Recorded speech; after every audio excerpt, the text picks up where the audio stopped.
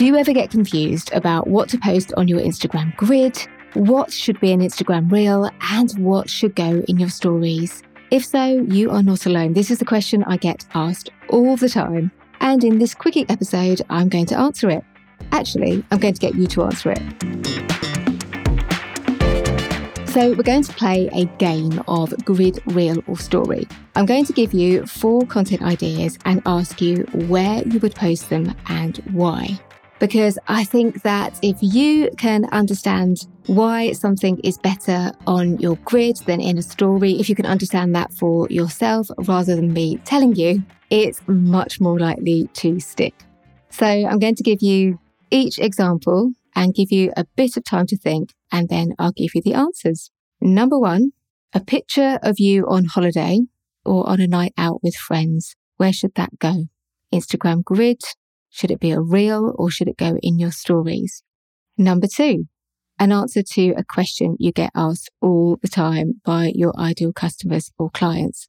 Like this one, this very episode is a frequently asked question for me. So where should that go? Should it go on your Instagram grid? Should it be a reel or should it go in your Instagram stories? Number 3, a screenshot of a newspaper article or a magazine article that you were just featured in. Should that go on your Instagram grid? Should it go in a reel or should it go in your Instagram stories? And finally, number 4, a high quality picture of one of your products. If you sell a product or if you are a service-based business, a high quality picture of you. So if you need to rewind and go back and listen to those again, just take a minute or so to do that. I'm now going to give you the answers. So number 1, a picture of you on holiday or on a night out with friends. That should absolutely go in your Instagram story and it shouldn't go on your grid unless you run a holiday company or some kind of agency that helps you to make new friends or something. The question you need to ask yourself here is if someone comes to your Instagram account in, 6 months' time, will it add value to them to see a picture of you on holiday or on a night out with your friends? Will that give them information or educate them about your business, brand, or the products or services that you sell? Probably not. So that's one for your stories. I like to think about the difference as your grid being about giving information and educating your ideal customers and clients, and your stories being more about conversation. Remember that stories only have a shelf life of 24 hours. You can, of course, put some of the best ones in your highlights, but they're more that throwaway kind of stuff. So that's really where your holiday or your night out with friends would go, where you can build connections with your audience and have conversations rather than share information that people might want to access months down the line. Example number 2, an answer to a frequently asked question, one that your ideal customers or clients ask you all the time. That should absolutely be on your grid, either as a post or as an Instagram reel. Because if someone was to come across your account tomorrow, next week, 6 months down the line, that kind of content can add value, it can inform, it can educate. You should also share it in your stories too, but only as a teaser, as a way to get people to go over to your grid or to look at your reel. Example number 3, a screenshot of a newspaper article or a magazine article you were just featured in. This should go in your story. And here's why. Believe it or not, people don't actually care that much about whether you were featured in Tatler or whether you were in The Guardian. It's nice for you. You might feel really great about it and you might be really proud, but, and this can be hard to hear, your ideal customers or clients probably don't actually care that much. They'd much rather you share an educational piece of content that solved a problem for them or something that inspired them. We're all selfish ultimately when it comes to content creation.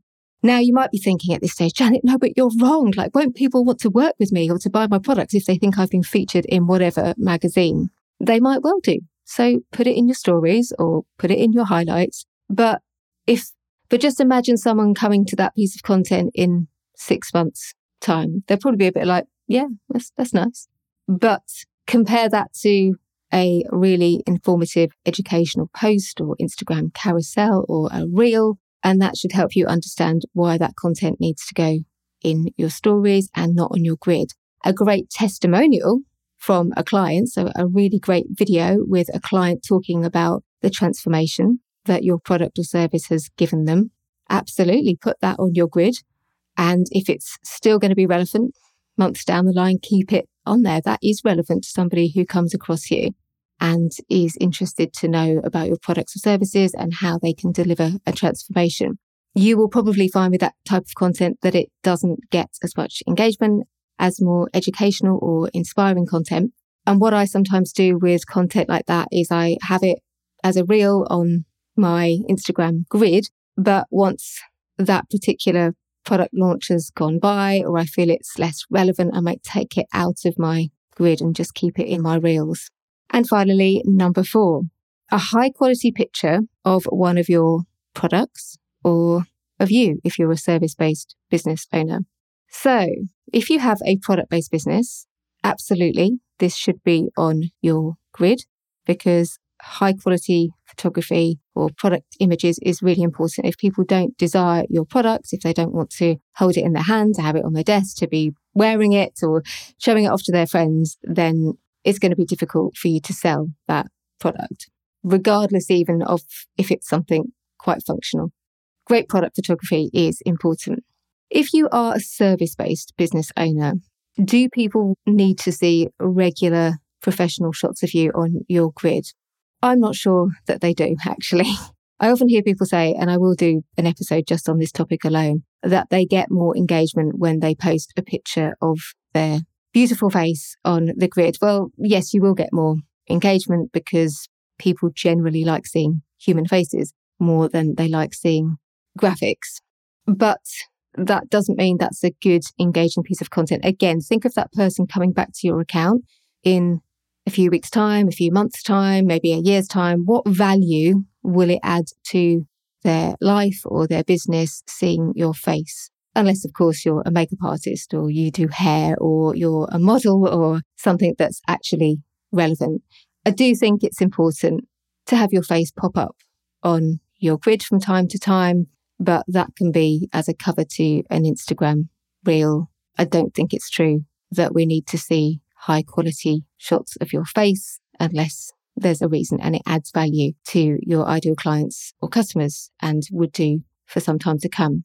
And by the way, if you are sharing product shots, you should also share them in your story as well. I share all of my grid posts and reels in my stories to encourage people to go over and look at them. So I hope this exercise has helped you to see what you should be posting where. And if you remember nothing else from this episode, it really is about the difference between providing information and educating your ideal customers and clients about your products or services and about your expertise and having conversation. You will, of course, have conversation on your grid and in your reels. The other key distinction is about longevity. When you're creating content that you feel would still be valuable for somebody who stops by your account in 3 weeks, 3 months, maybe even 3 years' time, that's a sign that it should be on your grid, either as a static post or as a reel. If it's something that would not add value to your ideal customer or client, but it's fun, it's an interesting conversation piece, the show you went to see last night, the fun thing you got up to at the weekend, the amazing new novel you're reading, the kind of things that help you to get closer to your audience. And if you have my Courageous Content Planner, I would say that your Instagram story content should mainly be community content. So this is content which is about getting to know your audience and helping them to get to know you. Your Instagram grid is going to be more educate content, which is about answering questions, solving problems for your ideal customers and clients, and inspiring content and news and trends. So that might be a helpful distinction for you. I don't think community content really works at all, actually, on Instagram grids. I've not seen it work, but it's great for Instagram stories. It's really what Instagram stories and Facebook groups, for that matter, were made for.